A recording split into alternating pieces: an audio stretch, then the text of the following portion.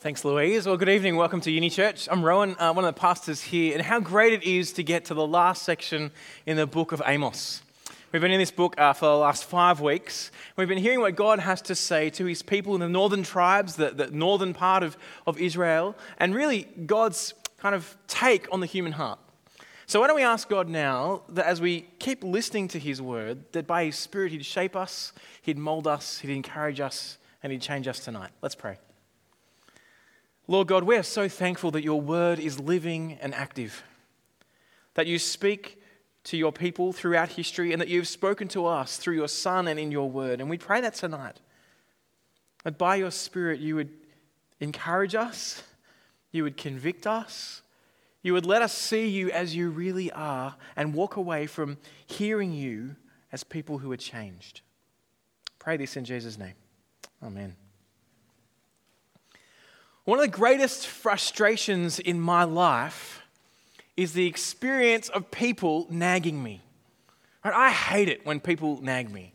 Do you know that nagging friend who always wants to take you to the gym? They're like, come on, come to the gym with me. Come to the gym, and you're like, shut up. Are you saying I'm fat? And then, or maybe you've got that friend who's kind of got this, pyramid scheme thing, and a Tupperware, and they want you to have a Tupperware party and invite all your friends around. Or perhaps it's the boyfriend or girlfriend who's sitting there saying to you, seconds was okay, but fifths, come on, stop it. You're eating too much. I don't know what it is for you. Perhaps it's that person that's always trying to convince you that Apple are better than everything else. And if that's me, I'm sorry. Just need to say that now.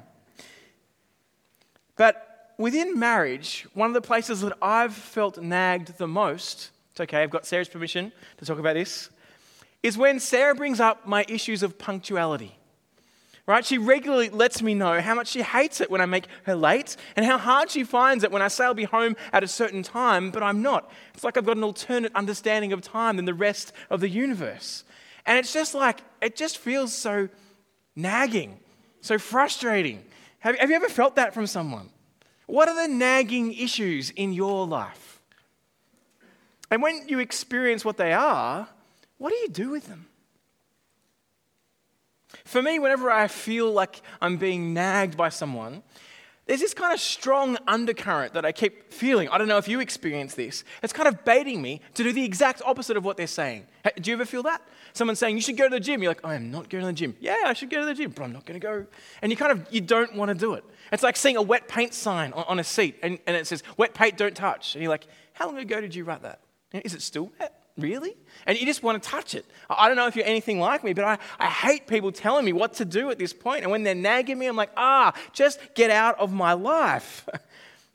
Well, as we've walked through the last 7 chapters of the book of Amos, it can feel like a bit of a rap sheet of the crimes of the people of Israel. And the overwhelming message that we've heard is about the injustice and the corruption amongst the rulers and the wealthy, about the oppression of the poor and the vulnerable, about Israel's pretend religion. It was all about their outward appearance rather than serving God from the heart. The way that they've taken on the gods of the nations around them and just become like the nations around them rather than trusting in the one and only God. And last week we saw their arrogance and self-importance, relying on their wealth rather than the God who provides everything. So we've gone through the book of Amos. We've seen God call out those issues in the people of Israel, but in our lives as well, haven't we? Maybe you're here today and you've kind of been listening to the book of Amos and you've been thinking, you know what? God is just like one big fat nag. He's consistently going on to his people Israel, telling them what they've got to change. Maybe you haven't been here for the last few weeks, but your view of God is still a similar one. He's always calling us out. He's always saying we need to stop living this way and start living that way. Each time you hear what people say about God, it's always like, I need to change. And every time we hear that, we'll become a little bit more entrenched in our own position. We walk away like that, well-meaning friend who says their piece, but then we just go, I'm not going to do that. And we walk away unchanged. But there's one problem with the realization that someone is nagging you. Just before Sarah and I got married, we went to pre-marriage counselling, which I thoroughly recommend if you're going to get married.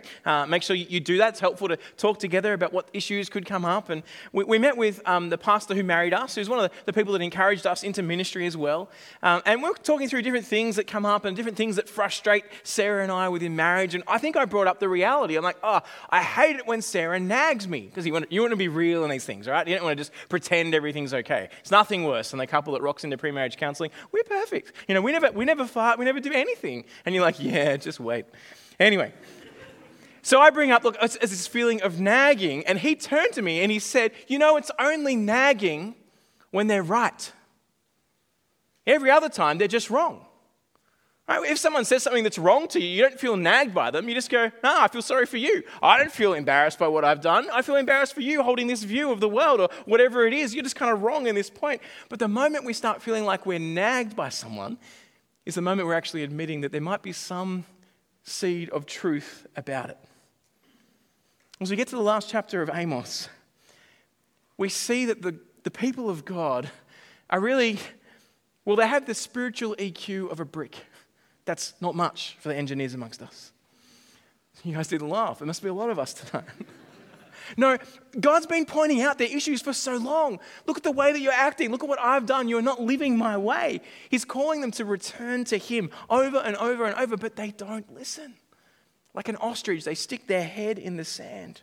There's every likelihood that they're feeling nagged by God, definitely by Amos. Like, shut up. They literally tell him they don't want to hear you anymore. Go away. Rather than return to God, they bury their heads in the sand. They've become calloused. And none of us love being corrected. No one wakes up in the morning and is like, I'm looking forward to a good rebuking today. I'm looking forward to people coming out to me and saying, look, I've got these issues with the way you're living in your life or this thing that you've said to me.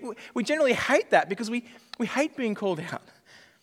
And generally we react by either justifying what's being said. Oh, well, look, I did that for these reasons. It was understandable. We justify it, either in our heads or verbally to the person, or we minimalize it. Oh, look, it's not that bad. I know that that's there, but it's not as bad as what you're saying. Or the worst of the three, we run from it. We ignore it and we just run from what they're saying. We run from those people. We freeze them out as friends. But what we find in the book of Amos is the first point we're going to look at tonight. You can't run from God. You can't run from God. Amos chapter 8, verse 1. The Lord God showed me this, a basket of summer fruit.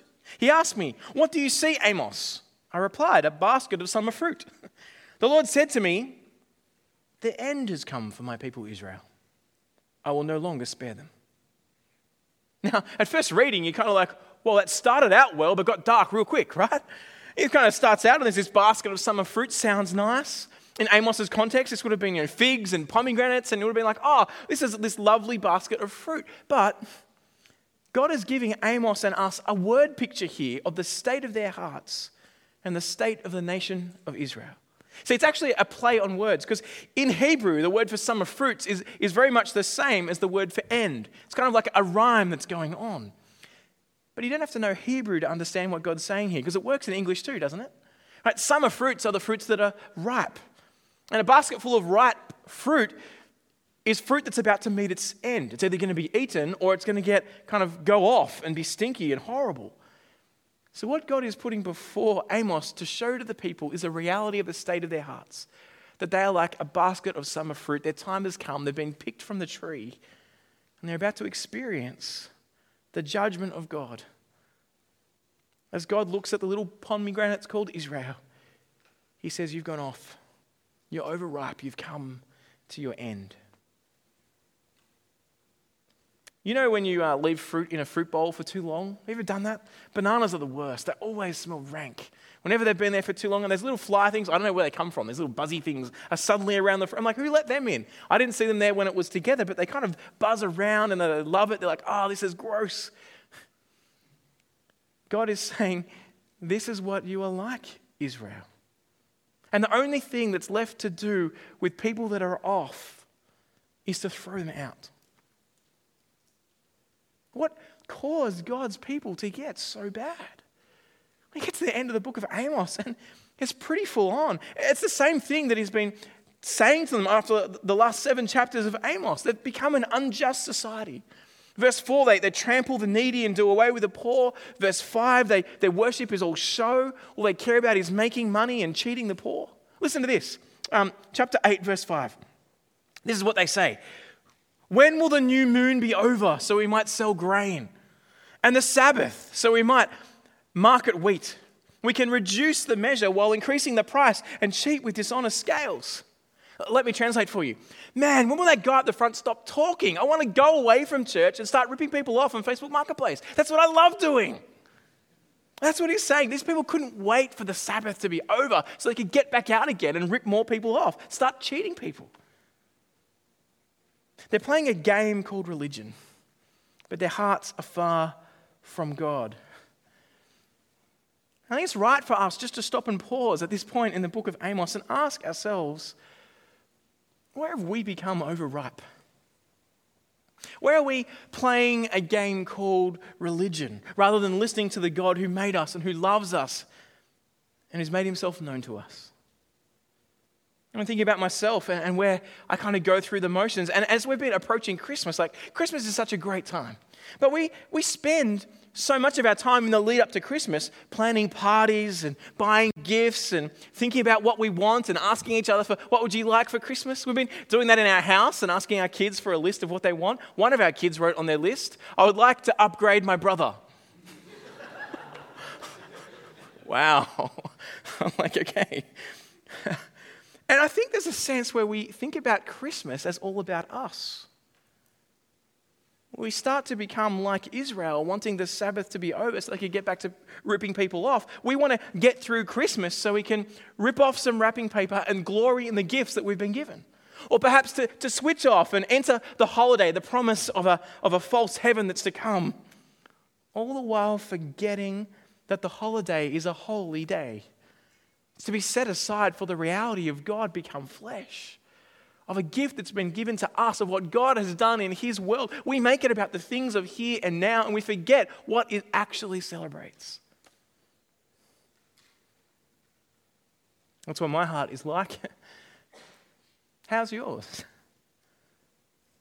How are you going in the lead up to Christmas about making it about the giver rather than his gifts? Well, the sad news for Israel here is that it's now too late to change. The basket of fruit is only good for one thing: judgment. We have this view of God that we think that, his mercy will continue to go forever and ever and ever, that we can keep on poking the bear, and in the end, the bear will never smack us down. But do you know what? Amos chapter 8 and 9 shows us that is not true. God's had enough of Israel's rejection of him, of their false security, of their oppression of the poor. And so he tells them that his judgment is coming. He dishes out to them what their future holds in a way that the punishment fits the crime. You won't pay attention to my holy days and actually engage with me. Verse 9, he says, I'll make the sun go down at noon and darken the land in the daytime. You ignore my holy days, I'm going to make you not even know day from night. Or verse 10, you feast and live for your own pleasure. Look at verse 10. I'll turn your feasts into mourning and all your songs into lamentation. See how the punishment fits the crime? They're going like, everything's great. I'm awesome. This is good. I don't really care about God. God says, watch this. You won't listen to my words spoken through the prophet Amos? Listen to what God says in verse 11 of chapter 8. Look, the days are coming. This is the declaration of the Lord God. When I will send a famine through the land, but not a famine of bread or a thirst for water, but of hearing the words of the Lord. People will stagger from sea to sea and roam from north to east, seeking the word of the Lord, but they will not find it. In that day, the beautiful young women and the young men also will faint from thirst. They're not thirsting for water, they're thirsting for the word of God. Have you ever stopped to ask yourself, what would happen if I knew nothing of the Word of God? As I hear that, there's part of me that goes, well, maybe it wouldn't be that big a deal. I mean, who cares if we don't hear God's words? Sometimes we feel like that's the reality of the day that we live in anyway. I don't hear God booming his voice from the sky. I don't hear a voice in my head saying, this is God, you need to do this, you need to do that. Like, why is that such a big deal to have a famine of the word of God? But I wonder, have you ever stopped to ask yourself, what if you knew nothing of God? A number of years ago, a friend and I visited Athens. I was doing a master's subject in the background of Christianity in Israel, and we got to go to Athens because it was super close and super cheap to get there. And we flew in, not with a tour group, just my friend and I, into Athens late at night. We got the hire car from the place that was there, and I kind of planned our trip to the place we were staying by putting the maps on my iPad. I'm like, this is great, no maps, we won't lose them, it's all clear here. And so that was great. I downloaded the maps in the Google Map thing to have the area that we needed to be in on my iPad. And so we get to the airport, we jump in the car, and all the maps worked brilliantly until we got on the motorway and it got out of range of the Wi-Fi in the airport. And I thought I'd be fine. But you know how the map moves and you just see grey and you hear this little dot, but everything's grey? That's the reality of what's going on. We're in Greece. Now, we could both do ancient Greek. We're both pastors, right? So we recognize the signs, but they're modern Greek. And we're like, oh, that says through this way. But we'd already passed the off-ramp at that point. I kid you not, we got on and off that motorway 6 times trying to find the right place. And every time we had to pay. We're like, more money. I'm like, dude, we got to go the right way. And we're just like 2 old women in the car whinging at one another going, which way are we going? And we end up this massive mountain. And we thought that was the right way. We'd taken a wrong turn off the motorway.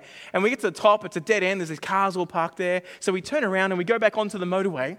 But I went back on the wrong side of the road. It's divided road. I'm driving down the wrong side of divided road in Athens thinking, yeah, this is life. And then I suddenly hear these people yelling out from the lookout above. And I'm like, oh, they're really nice. And I'm like, no, we're on the wrong side of the road. What are we doing? I never felt more exposed than when I had no idea where I was going, what I was doing, how to get to where I needed to be. It just felt so scary at that point. Life without the Word of God is like trying to navigate your way through a foreign city just by your own nose with no signs and no map. It's a life that's lost. It's feeling about in the dark, causing damage to ourselves and each other and the world around us.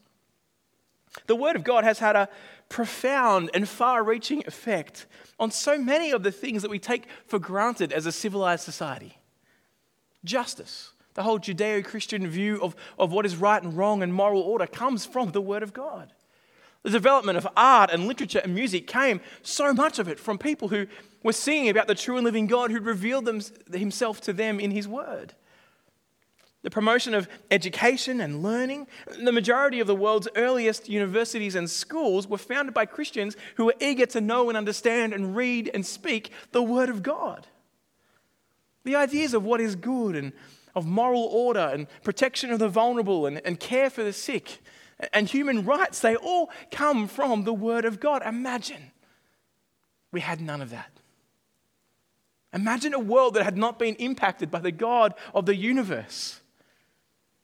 And left to ourselves, we'd revert to survival of the fittest. Dog eat dog. I don't think we truly recognize how important the Word of God is. And here is the horror of Israel's position, these northern tribes. Because of their rejection of the true and living God, God will remove Israel from the hearing of his word. They'll forget it. They'll seek it but not find it. They'll replace it, they'll rewrite it. And because of that, God will remove the very foundation of his relationship with his people. Forgiveness. Look at chapter 9, verse 1. I saw the Lord standing beside the altar, and he said, strike the capitals of the pillars so that the thresholds shake. Knock them down on the heads of all the people, then I'll kill the rest of them with the sword. None of those who flee will get away. None of the fugitives will escape. The altar was the place where sacrifices were to be offered so that the relationship between Israel and God could be restored, where God and man might meet and God would accept sacrifices so that they could be forgiven and be in right relationship with him on the basis of his promises. Here God says, Israel, that altar, the pillars of the temple, all of them, gone. What he's saying is there is no more forgiveness for you. Have you ever had a moment where you know you've gone too far? You've said something in a way that you know that the relationship of the person you've said it to is just, you've damaged it in some way. Or perhaps you've acted in a way that's caused so much damage that repair is probably not going to be possible. Such a horrible thought, isn't it, to be in that position where relationship is no longer possible with someone. But that's the reality for God's people of Israel. When it comes to the judgment of God, there's nowhere to run. There's no place to hide. Look at verse 2 of chapter 9. If they dig down to Sheol, from there my hand will take them. If they climb up to heaven, from there I'll bring them down. If they hide on the top of Carmel, from there I will track them down and seize them. If they conceal themselves from my sight on the sea floor, from there I will command the sea serpent to bite them. If they are driven by their enemies into captivity, into exile, from there I will command the sword to kill them. I will keep my eye on them for harm and not for good.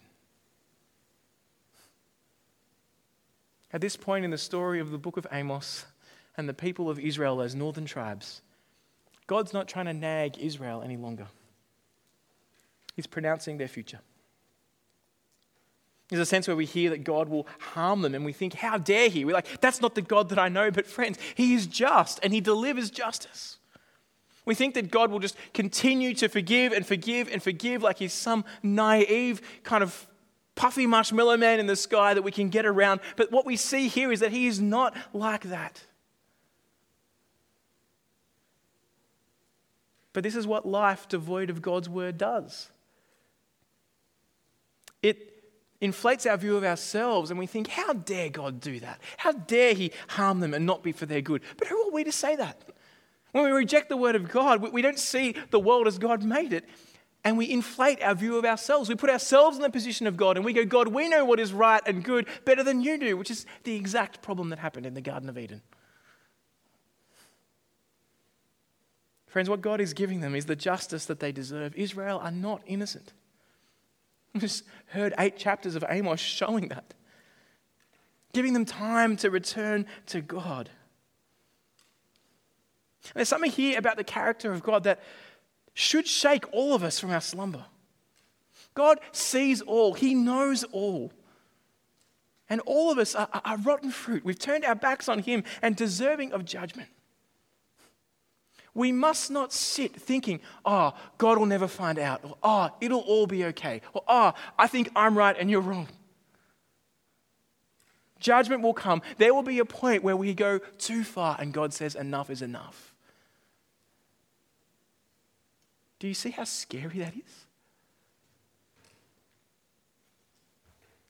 The reality for those of us who continue to run from God is that judgment is what we deserve. And judgment will be what we get. Look at verse 8 of chapter 9. Look, the eyes of the Lord are on the sinful kingdom, and I will obliterate it from the face of the earth. Friends, whatever you think about God, do not think you can run from him and win. It will not end well. Do not think you can put him down as a well-meaning nag. He's the God of the universe. He knows all, he sees all, he's in control of it all, and he is just. Please hear this word from God tonight, this warning that says, return to him while you still can. Stay in him while you are still able. But in Amos chapter 9, verse 8, the prophet of doom begins to play a new tune. It's the kind of breath we've been waiting for these 9 chapters in the book of Amos. It's the hope that we all need. He says this, Amos 9, verse 8. However,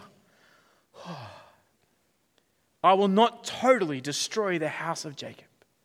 This is the Lord's declaration. For the northern kingdom of Israel, the sad news is that they are without hope. It is too far gone. They've crossed the line and they will never be a nation again. But God will sift his people. Look at verse 11. In that day, I will restore the fallen shelter of David.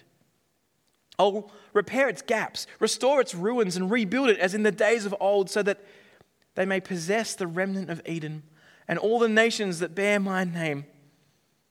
This is the declaration of the Lord. He will do this.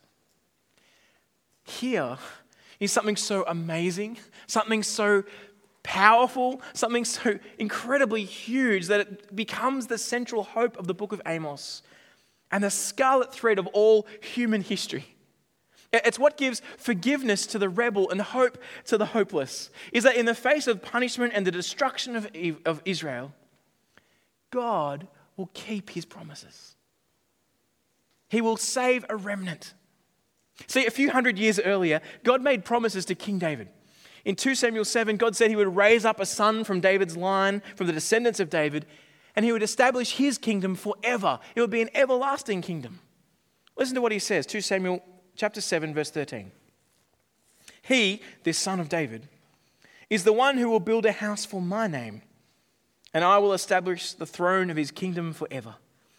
I will be his father, and he will be my son. When he does wrong, I will discipline him with a rod of men and blows from mortals. But my faithful love will never leave him, as it did when I removed it from Saul, whom I removed from before you.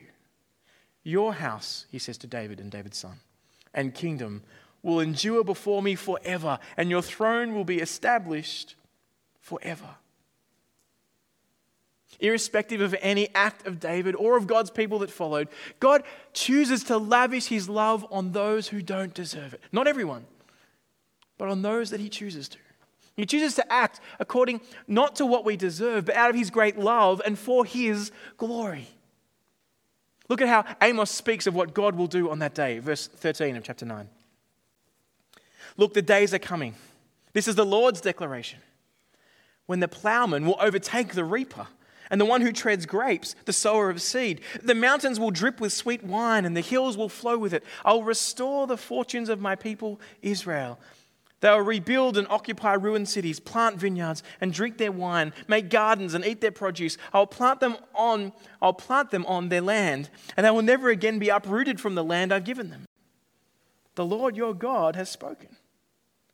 In other words, for the big picture nation of Israel, not the northern tribes, the 10, but those that are left, Judah, the two that are in Jerusalem and Judah, that there will be a time where things will be so abundant that they are still harvesting the crops when it comes time to plant again. So there's so many crops, they're still gathering it in. Like, man, we got to plant, but we haven't finished getting it in. There's so much stuff here. Like, the picture is amazing. The mountains will drip not with dew, but with wine. Everyone go around licking the leaves, right? This is awesome. This is good wine. Not too much, in moderation. It's good. But it says that the hills will flow with wine. I don't know if it's a picture of the streams running down and it's just, I don't know, the best bubbly champagne or whatever it is. It's a picture of abundance and goodness. And it's this amazing picture of how great it will be when God does this.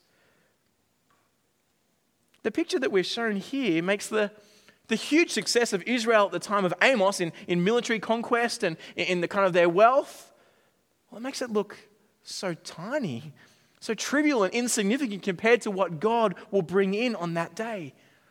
And at this point, we get to see just how great God's word is.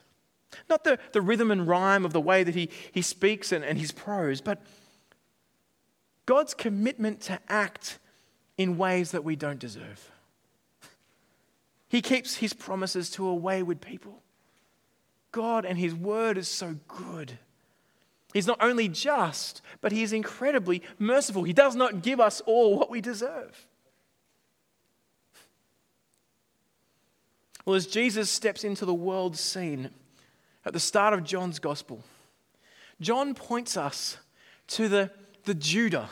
In fact, the one who is the Lion of Judah, the one who fulfills this. Who is the true Israel? We get to see his name because there's only one. There's only one in that remnant. And his name is Jesus. And this is what John says of him. John 1 verse 14. The Word became flesh and dwelt amongst us. We observed his glory, the glory as the one and only Son from the Father, full of grace and truth. Here, God the Son, the one who was and who is and who will come again, the one who spoke through all creation and brought it into existence, he became flesh and dwelt amongst us. I mean, that's why we're excited about Christmas, isn't it? God came to earth to rescue us from our sin. God himself has come to be the lamb that would be slaughtered, has come to be the altar, the place where he would give his life for ours and replace that broken down altar that was taken out and give us a far better and truer picture of God's forgiveness and love. Then in the Gospel of John, in the way that John records things, the first thing that Jesus does after he calls people to follow him and says, watch what I'm about to do. So he calls people to himself, says, watch this. What do you think he'd do? Some amazing miracle, some massive sign? No, he goes to a wedding in John's Gospel. You know, weddings are great, kind of a little bit repetitive. Generally, they both get married. I haven't been to one where they haven't gotten married yet, but everyone, in a good way, they get married and you move on. What's so big about this wedding? Well, at this wedding, they run out of wine. That's pretty awkward, bit of embarrassment to the family. But what Jesus does is he turns water into wine. 700 litres of it. Why would Jesus see this as his first thing that he's going to do? Like, is it just that it's a cool party trick? Hey, watch this, guys. Boom. Water, wine. Done. That's a good way to make money. You know, I can just turn the tap on and out comes the best wine. Because it was the best wine that was ever there. Why did he do it? Well, look at what John says. John 2:11. Jesus did this, the first of his signs in Cana of Galilee. He revealed his glory, and his disciples believed him. What did they believe? What glory had they seen? Well, as God through the prophet Amos promised a day where the hills would run with wine, and that the hope of the nation would be in the right and true Israel coming, Jesus is saying, I'm here. The descendant of David who would come and rule God's people forever had arrived, and those that followed Jesus, whom he told to come and watch and see, that ran after him, saw that he was the true and living God. They were convicted. This is the one. He is the one. This is God the Son, David's son, who would rule the world forever, the one who would rebuild David's fallen tent. What was David's fallen tent?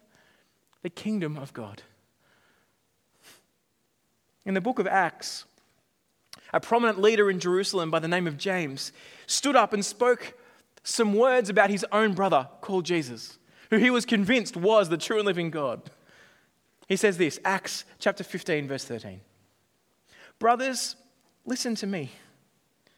Simeon has reported how God first intervened to take from the Gentiles a people for his name. And the words of the prophet agree with this, as it is written. And then he quotes Amos 9. After these things, I will return and rebuild David's fallen tent. I will rebuild its ruins and set it up again so that the rest of humanity may seek the Lord.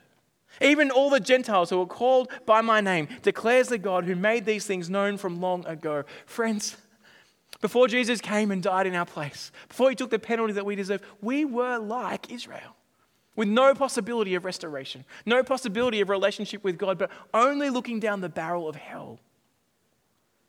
But as Jesus walks onto the world stage, as he comes as God's promised king, as he lays down his perfect life as the Lamb of God, the true sacrifice that we deserve, he gives us his life and he takes what we deserve, death.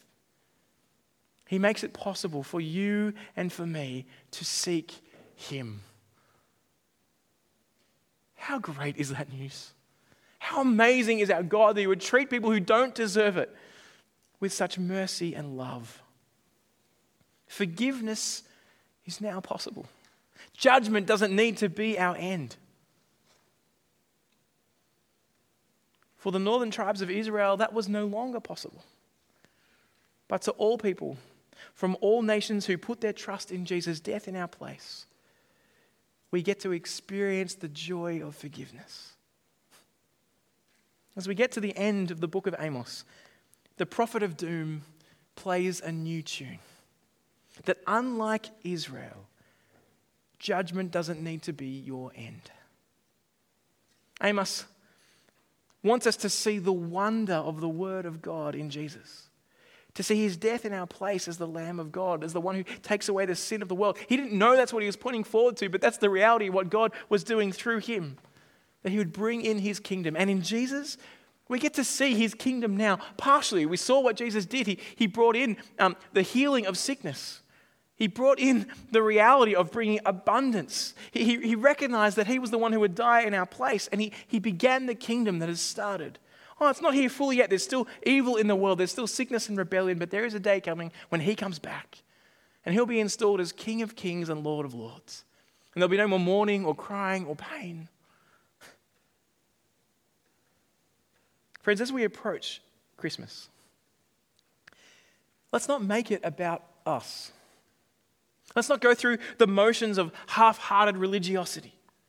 Let's not focus ourselves and kind of keep thinking about how we can go, but rather look at others and what God has done for them. Let us remember the judgment of God and see that what we deserve took the death of God the Son. It took the Word to become flesh to rescue us from our sin. One of the things that I love about Sarah is that despite my lateness, despite how much it frustrates her, she chooses to love me anyway. And it's not because I'm lovable. I think everyone here recognizes that. It's not because I offer her something in return either. She does it because she's experienced the love of another. That despite her own rebellion and sin, in the face of Jesus, she has known and felt God's mercy. And so she can express that to me. Now, I still need to not just keep doing it and recognize that I can't keep poking the bear forever. But friends, if we can see and show mercy to one another in these ways, how much greater and more amazing is the mercy of God? That he doesn't treat you and me like we deserve. He lavishes his richness on us, his kindness. He pays an incredible cost, the blood of his Son, that although our rebellion and sin is huge, his mercy is even greater. Friends, this Christmas, let's hear the message of Amos, the reality of our human hearts, and let's reflect on the incredible mercy of God in Jesus. And rather than sticking our head in the sands, running to God, letting him change us so we might live for him. Let's pray. Father God, there's a sense in which when we come before you today and we see the reality of what we each deserve, it's a little scary. But we are so thankful that you have made yourself known to us, that you have spoken and given us your word, that you've sent your Son, that Jesus has died in our place and offered us his life so that we could be forgiven. That we could call you our Father, and we can look to the new creation as our home. Father, we confess that all too often we put ourselves in your place. We live our lives with our heads in the sand toward your word. Would you show us where we need to run back to you?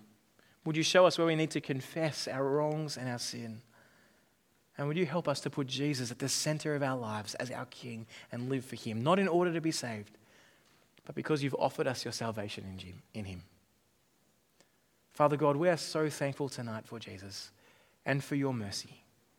And we ask you would keep capturing us by that reality so that we might go out into your world and live and speak as people who've been shown incredible mercy, and that might ring from the rooftops as we sing your praises. In Jesus' name we pray. Amen. You've been listening to a sermon recording from Auckland EV.